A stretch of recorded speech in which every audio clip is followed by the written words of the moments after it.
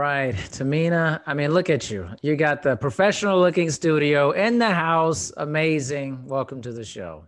Thank you so much for having me. I really appreciate it.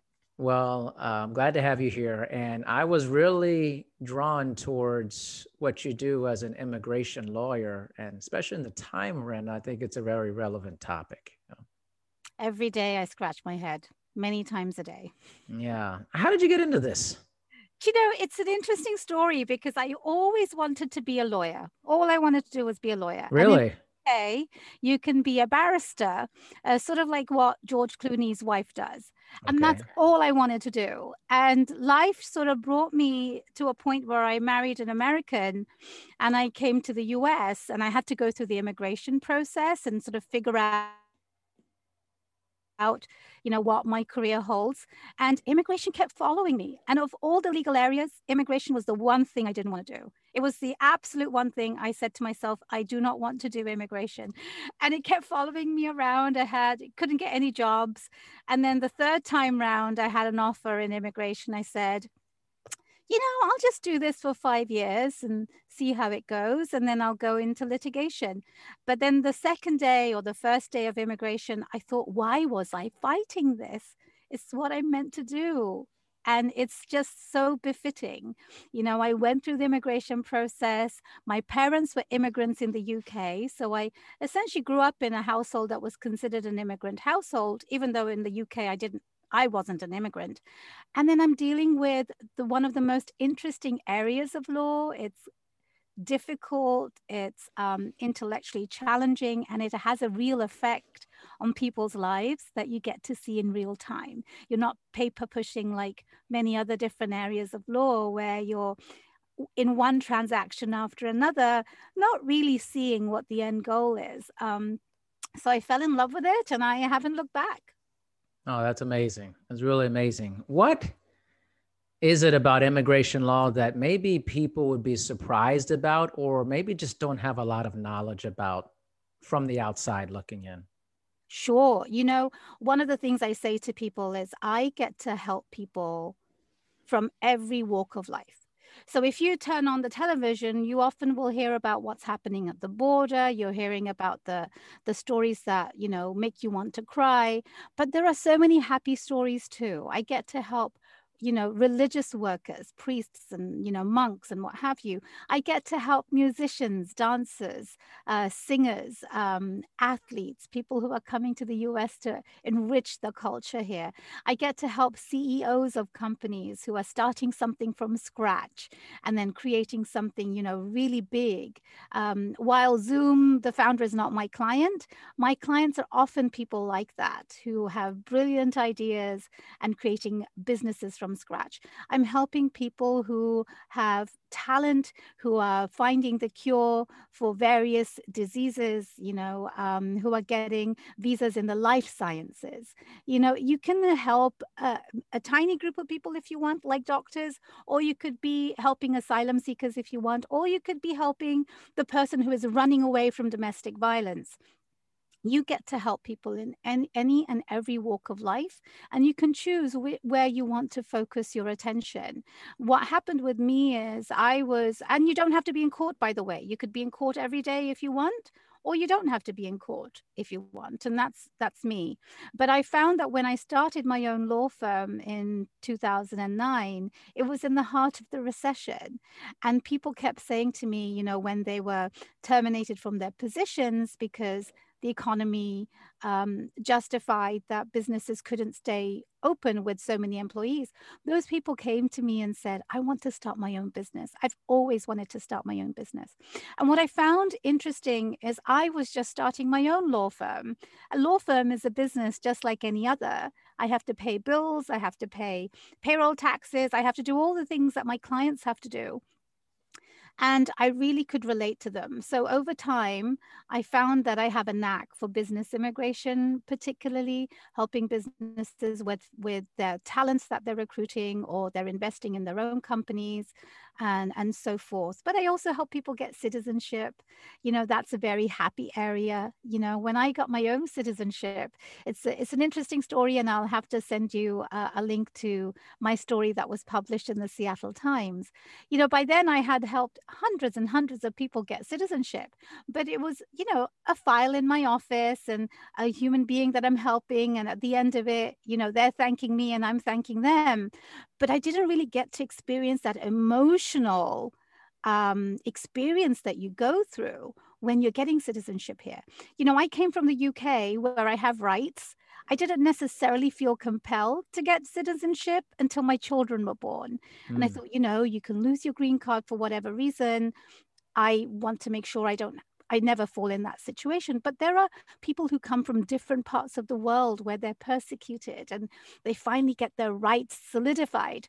And so when I got my citizenship and I went up on that stage to get my certificate, I called it a rebirth, because suddenly your entire life sort of flashes in front of you, thinking, wow, I'm here. You know, I didn't know I had the American dream, but boy, have my dreams come true in America.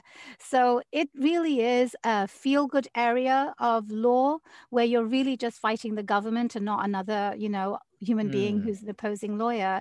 And you're seeing the difference between a client from the moment they come to you saying, what are my options? And then you go through maybe 2 or 3 stages, and eventually they get their green card or they get their citizenship. And it's a really good, feel-good area of law. It's fascinating that you mentioned that it's a feel-good area of law. But it's interesting that I feel like a lot of the coverage doesn't explain that. It's, you know, I'm so glad you picked up on that, because it's a feel-good area in the sense that not everything feels good. You're always having challenges against, you know, you're up against the tide often, but it's feel-good in the sense that you're really making a difference in somebody's life and you see it, it's tangible. You know, when let's take the Muslim ban, for example. Suddenly, you know, I have clients who are apart for basically years. And when they're reunited and the entire family comes to the airport to see them, you know, that's a feel-good moment. When that client is actually getting their citizenship certificate, that's a feel-good moment. And then when the economy is booming and you're finding that client who's created 50 jobs in their company for people who wouldn't have jobs otherwise, that's a feel-good moment. So there are lots of feel-good moments in this, even though maybe in one linear moment it is not. But I do really want to change the narrative on immigration and about why it is important for this country and how it benefits everybody. I mean, let's talk a little further about that, because I think that narrative is a fairly negative one on the news or the information that's being put out there. And why is it so negative, in your opinion, or construed the way it is? I'm so glad you asked that question. And I will say that I have a podcast called Tamina Talks Immigration, and we're in the process at the moment of recording a series to go with my book that will come out in July called The Startup Visa. And so in this series, I actually have a reporter who is interviewed, and she talks a little bit about the narrative on you know, why the news cycle is always portraying the stories that you describe. So I would make sure that people who tune in find that episode when that comes out. But one of the things that's important to know is the media is always also a business, and they're trying to sell news. And what's happening around the country on immigration, they're not untrue, they are true. These are happening and we do need to report them. But what doesn't get told is the feel-good factors of the news too. And one of the things that, you know, that I mentioned the podcast and the book, I'm writing about the startup visa, sort of an angle of the things I just spoke about, but how immigrants are creating jobs, how they're helping the economy. If you think about the pandemic life that we have just lived through and still living in, hopefully coming to the tail end of it, but we really have had an unprecedented time. If your listeners think about going to the grocery store, the only place many of us could go for some time, those shiny apples in the grocery store, who's picking them to put them there for you to eat? It's the immigrants.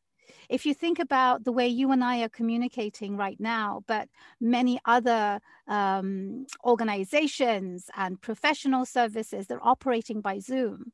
That was created and founded by an immigrant, Chinese immigrant, who actually got denied his visa 8 times before he was able to come here. If you think about the shots we're getting at the moment from Moderna, co-founded and co-created by immigrants. Immigrants are part of the fabric of our lives, and we don't realize that. We take it all for granted. And it's because we either don't want to hear about it, or we have completely sort of like pushed it back from our minds, or we just don't want to know because life is, going. But, it's not just the pandemic. It's so much more than that. If you take if you think back to, your parents, your grandparents, your great-grandparents, they all came from somewhere. And it's important to remember that everything that we do in our lives, there's an immigrant component to it. The jeans that you're wearing, Levi's jeans, immigrant. If you think about the headsets that we wear from Bose, immigrant. If you think about aluminium, steel, it was manufactured by an immigrant. Every aspect of our lives are intertwined by immigrant stories. I just recently learned, I didn't pay attention to this before, but Walt Disney is a second-generation immigrant. And we all these companies have put us on the map in the world, yet they're immigrant created and founded. One of the other applications we've been using in COVID is WhatsApp,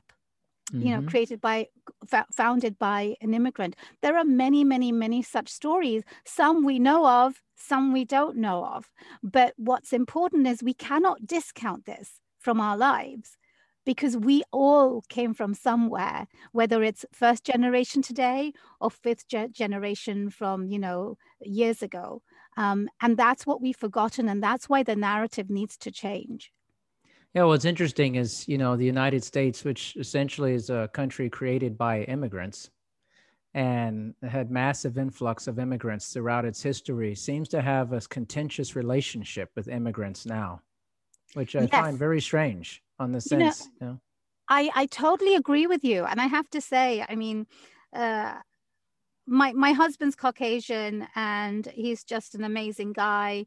He grew up with some friends, and what's interesting is I had one person write me a 15-page thesis about why immigration is bad, except they were third-generation immigrants. And I think I was the recipient of the letter because I'm an immigration attorney. Okay.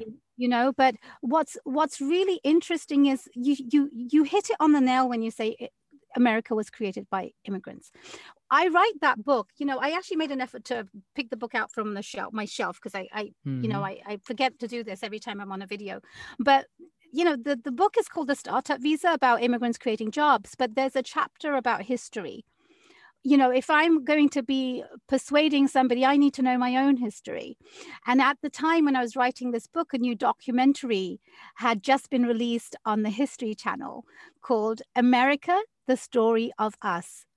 And it was almost like a crash course in American history for me, but it's really for everybody. And it didn't have immigration as a lens for it. It was just a historic documentary. But what was so interesting about this, I have never binge watched a documentary. I did that in the whole, one weekend of 15 episodes. But it was also very graphically pleasing. It's sort of really easy on the eye, easy to explain.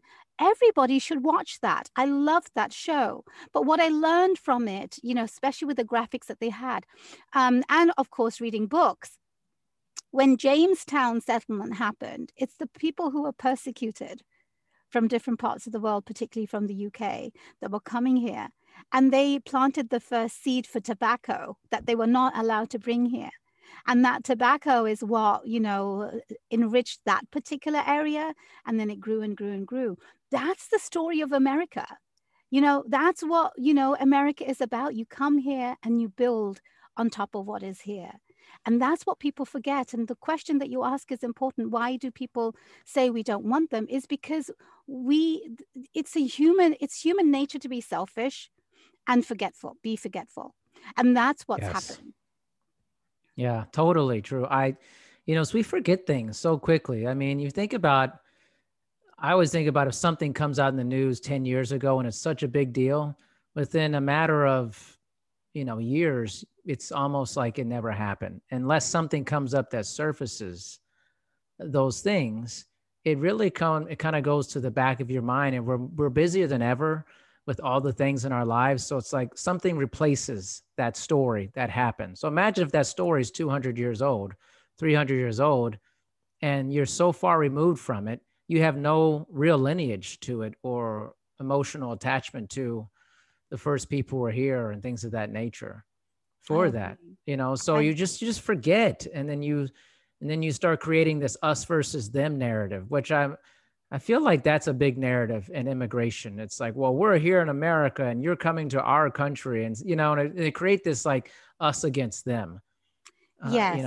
And the us against them theory has been used in so many different contexts, and they all were exacerbated under COVID in the summer with all the protests that we saw. It's an ongoing problem, but it absolutely, and at the moment it's about over the, I mean, I think in the 12-month course of history, we have seen every negative thing sort of be exacerbated. Of course, we had the protests with Black Lives Matter, and now, obviously COVID has reached into the narrative of hating Asians. And right now we're in this sort of there are lots of anti-Semitic issues going on. I mean, it's a rolling issue of them and us. But one of the things that I think is important is education in our elementary schools and beyond. And recently in the Wall Street Journal, I think there was an article that was written saying our education needs to change some, with having history within it. Because, I don't know if you saw this meme or little ad during COVID where it was going around social media with a little cassette tape. Do you remember those cassette tapes we had when we were young? Oh, no, I remember that, but I don't remember if there was a meme about it. It was a meme.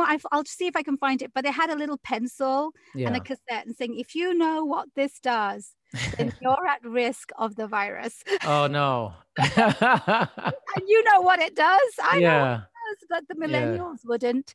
It's sort of like that. You're so right that you're so removed from 200 years of history. Then how could you possibly know why this is important today? And so it's a multifaceted approach that is necessary to really change the narrative. You can't just, it's almost like I say often for immigration reform, that you can't just reform what is necessary for the dreamers or the border. You really need to reform everything. It's like your knee bone is connected to the hip bone, and therefore, the whole body will be lopsided in a different way if you don't reform everything. Similarly, we have structural issues that need addressing, and education is one component of it for the us against them narrative. I think so. And you know what? I already see it on some level, because I think you're kind of younger millennials, your Generation Z, they're much more sensitive about discrimination and racism than I think previous generations were, much more aware of it. And you have to start, I always say this, you got to start backwards. You got to start with, the genesis of a person and raise good humans who will go out and be a light for other humans. Because right now, what I feel like is happening is that there's a lot of dying off of the old mentality. And usually when something's dying, it scratches and claws to stay alive, and it's ugly in a lot of ways. And so you still have some of that nastiness and that hate towards things. But I truly believe that's changing, because the people coming up behind those people they're not into that. They're very, very opposed to these ideas of treating people poorly, saying outrageous things and not having accountability for that. And I think as long as we continue to educate people about these things, we're going to see that. And actually it made me think of one thing because, lawyers are infamously like, people generally don't like lawyers a lot of times, like there's a weird there's this weird feeling about lawyers. Do you ever get that, especially with immigration? Like, man, I'm a lawyer and people think these things about me, you know? I have personally not, and I'll tell you in a minute about something else. But yes, I think over the course of years, for some bad apples, you have heard of, some negative stuff about lawyers. But I will say, over the last 4 years, you probably haven't heard much about lawyers having a bad rep, and that's because we stood up for the rights of people. Whether it was immigration, whether it was Me Too, whether it was civil rights, lawyers were necessary. And, I'm so happy I picked up my books. I ran downstairs to the podcast room. I thought I must pick up the books. So this is the book I wrote last year. And I wrote it because from the moment the 2016 election was lost, that's the moment that I personally stepped up even more. And it continued with the Muslim ban, and it continued with, all the other things that followed up until the separation of children. But it wasn't just me. I'm an example of what other lawyers had done. And so what was absolutely apparent in the last 4 years is lawyers are a profound part of society, because the rule of law is what keeps us going. That is the foundation of how a society needs to work. But if you need those lawyers to uphold the rule of law. And so over the last 4 years, I think I mean, I haven't heard any jokes in the last 4 years, at least. But it's important to understand the importance of lawyers in our communities and our society. But yes, there are always those who will exploit them. And what happened with the last administration, there were lawyers who enabled the previous president. And for that, I would say that the bar associations, the authorities that, monitor and observe lawyers' codes of conduct, they need to now figure out, how can this not happen again? It's very, very important that lawyers are using the law for good. You really maintain and uphold the rule of law. Don't find the loopholes and exploit them and enable bad actors to actually be worse.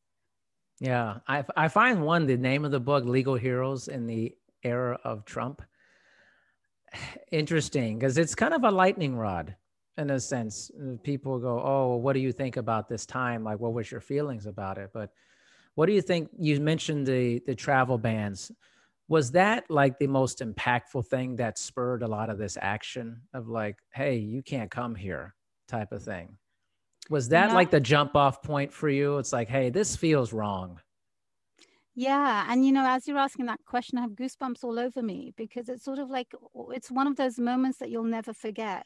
But not just me, every lawyer felt it. If you remember, the news channels flooded with people who are protesting, but also flooded with lawyers. And it's because that was a moment in time in which we all realized that lawyers are what are needed to protect rights of people.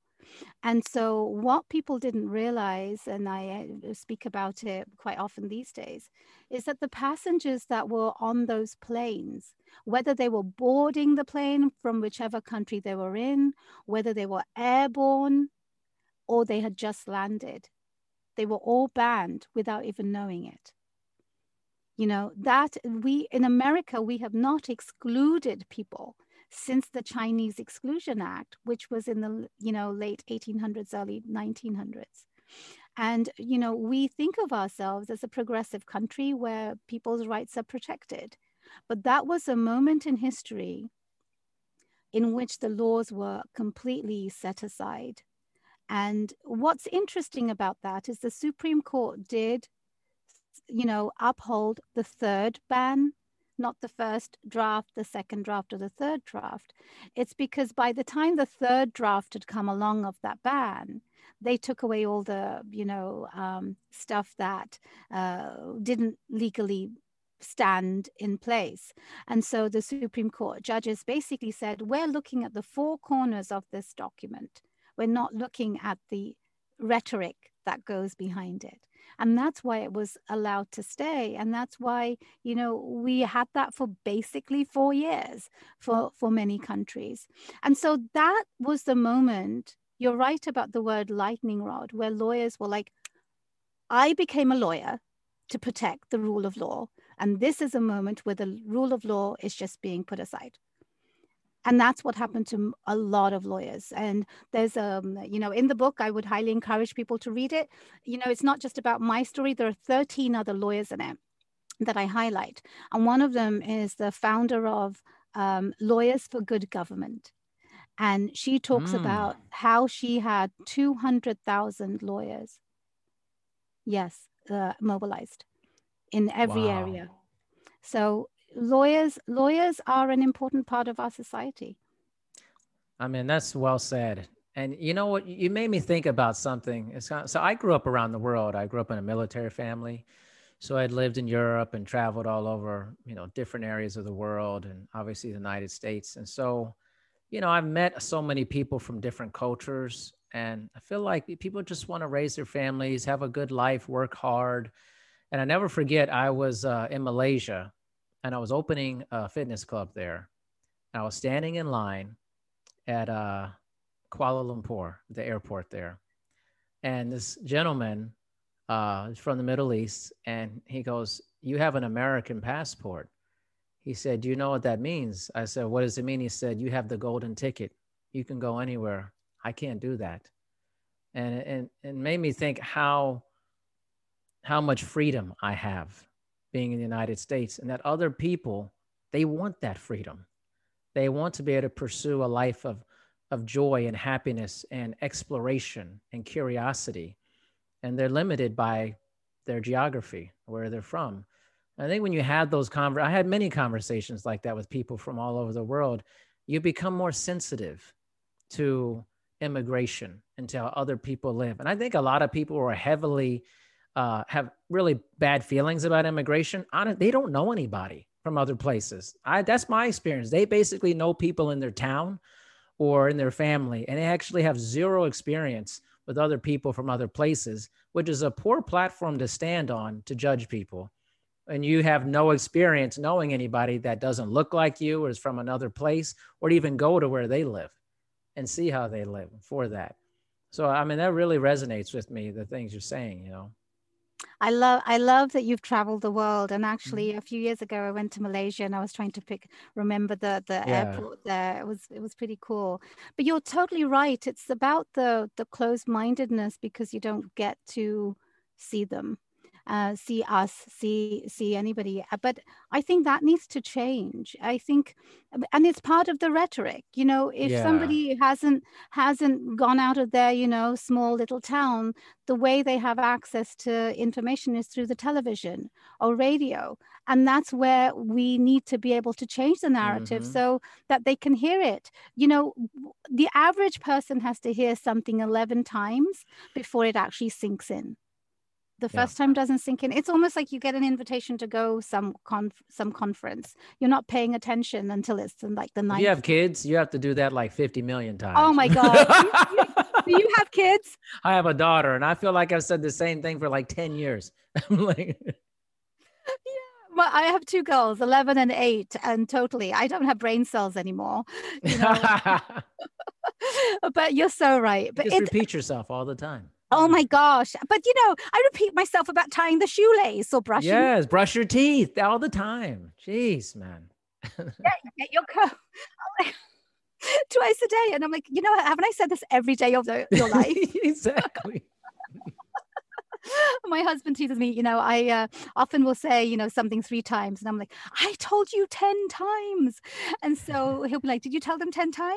I said, yes, I told them 10 times. Yeah. So the 11 times, it's like, man, imagine if you have kids, you're going overboard with it. Oh my gosh. Yeah. I meditate these days. I think I'm better at the not yelling part, but it still happens. Yeah. I get it. But so you're so right about that. You have to really be persistent with it, Yeah. So if people are generally, I think, small-mindedness causes huge judgment with people.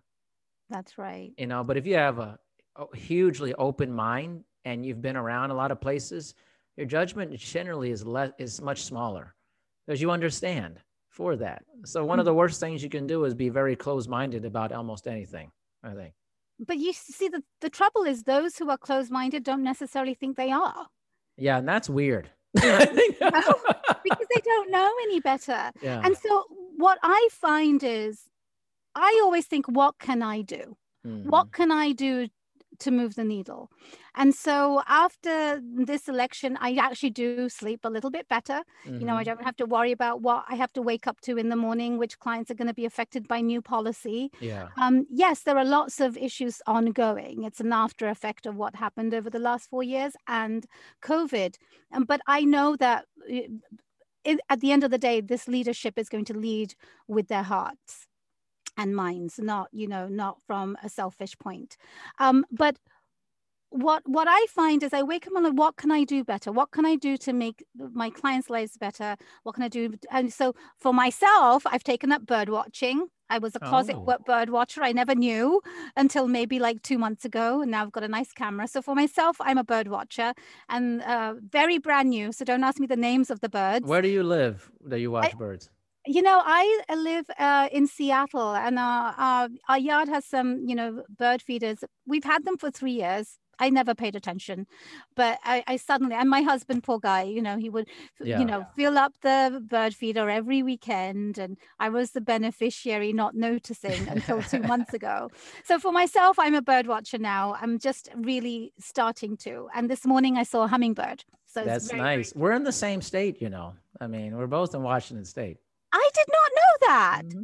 Yeah. Where are you? Whereabouts are you? I'm 2 hours away from you in Blaine, Washington, right on the Canadian border. Oh, right no way.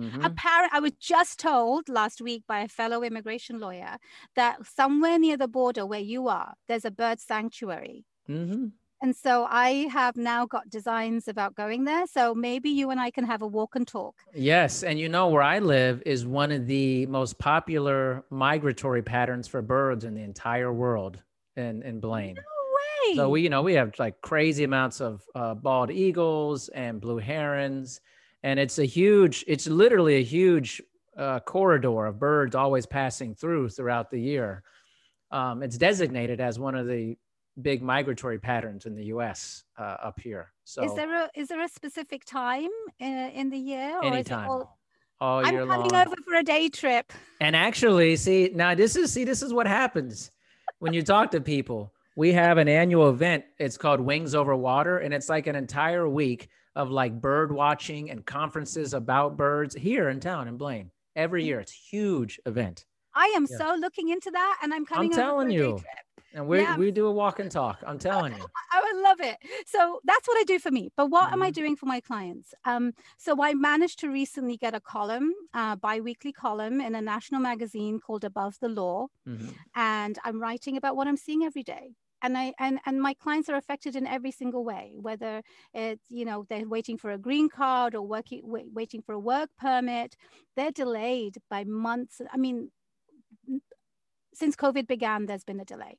And that's 15 months now at this point. My math is off potentially a little bit, but I'm writing about that. I've just started a new column with Entrepreneur Magazine. Hopefully my first one will come out soon. But that's the way I can be a voice. I can be a voice for my clients. But what I want people to take away from this is that you can be a voice for your own community. What do you care about? Do you care about education? You know, given what's happened in the last, year and a half with kids' educations, do you care about that? Do you care about healthcare? Do you care about the climate? You care about something, I promise you. If you care about something, raise your voice and do something about it. That's how we change the narrative on whatever it is that you care about. Yeah, most definitely. I think, for me, having all of these conversations with people throughout the years, it just enlightens me about what's going on. And as soon as I saw about immigration law, I'm like, you know what? I want to know about this, but I don't know anybody that really does this. So it's like, all of a sudden, I'm talking to you, I'm getting the other side of the coin. And I think that's what's not happening, is we're not getting the other side of the story. We just hear about immigration, and then we hear these weird stories and negative things, but I'm telling you, I never hear about the good stories about this. When is that ever broadcast? Yeah. So you have to actually seek out to find people who are having these good stories and talk to people like yourself. Well, I'm very grateful for the opportunity. Thank you. And I'm just so thrilled that you're in Washington State. And I now know. I'm going to, as soon as Seriously. we're off, I'm going to be like, okay, when is my day trip? Seriously, you'll like literally like be blown away because every day we walk the area called the Spit. It's like a place with two, big water bodies on each side, and a road goes through it, leads to a beautiful resort, Semiyama Resort, and it's just birds everywhere all the Oh time. my gosh. It's actually insane. I'm coming. Yeah. It's almost like I can't wait. I have to look at my calendar and find a date. I've lived all over the world. There may not be a more beautiful place than this area up here, seriously, because Wow. you can see Canada from where all those bald eagles flying, Canada in the background, the Canadian Rockies. It's like crazy. It's actually crazy. That's amazing. Yeah. I'm sitting here thinking as you're talking, I need to have extra batteries and extra Yeah. SIM cards. Yeah, definitely. That's awesome. My wife will join us. She's like a massive bird watcher, like Oh my God. massive. I Like love it. I'm so crazy. new. I'm so new, but I'm totally like all in. And Nice. I had one of those cameras that just it was an SLR, but it had one of those zooms that just came with it, but it wasn't zooming enough. So then I got this huge, like 6-inch long sort of zoom, but I don't Yeah. know how to use it. I don't know how to put it on. Like it sat there for 6 months, and then my husband finally put it on. But then I'm like, I don't even know where I'm looking. I'm looking here. Yeah. I don't know what I'm looking at. And so then he Wow. got me a medium-sized zoom, which is really great. And now I can Wow. actually take good pictures. See the So, things you learn about people when you just start chatting and you learn a little bit about your life, your work life, what you're into, other things. That's the joy of meeting people. oh, I love it. I love that I finally have a hobby. I didn't have one. I'm like, who's got time for a hobby? What are you Oh my talking about? goodness. But now it's like, I had my cup of tea outside instead of sitting at the desk. Yeah. 10 minutes of bird watching fed my soul for the rest of the day. And Wow. thank you for letting me speak about it. Who knew? Yes. This is my first time sort of outing as a bird watcher. That happens with me. Okay. That tends to happen, these types of things. Well, hey, last thing, I want you to promote or shout out all the stuff you do in your books. Just let's run through it here. Oh, thank you so much. Well, first of all, my day job is being an immigration lawyer, and my website is www.watsonimmigrationlaw.com. I do have a blog actually that's actively, maintained all the time. And I tell all my clients and everybody else, please sign up because that's where you can get news that affects you. But I do have 2 books, Legal Heroes in the Trump Era, which I just learned is selling in Target too. Beautiful. And then this is the Startup Visa, Job Growth and Economic Prosperity in America. And the second edition is coming out in July. I have my podcast called Tamina Talks Immigration. All the people in this book are actually interviewed in the podcast, so you can hear them in their own voices.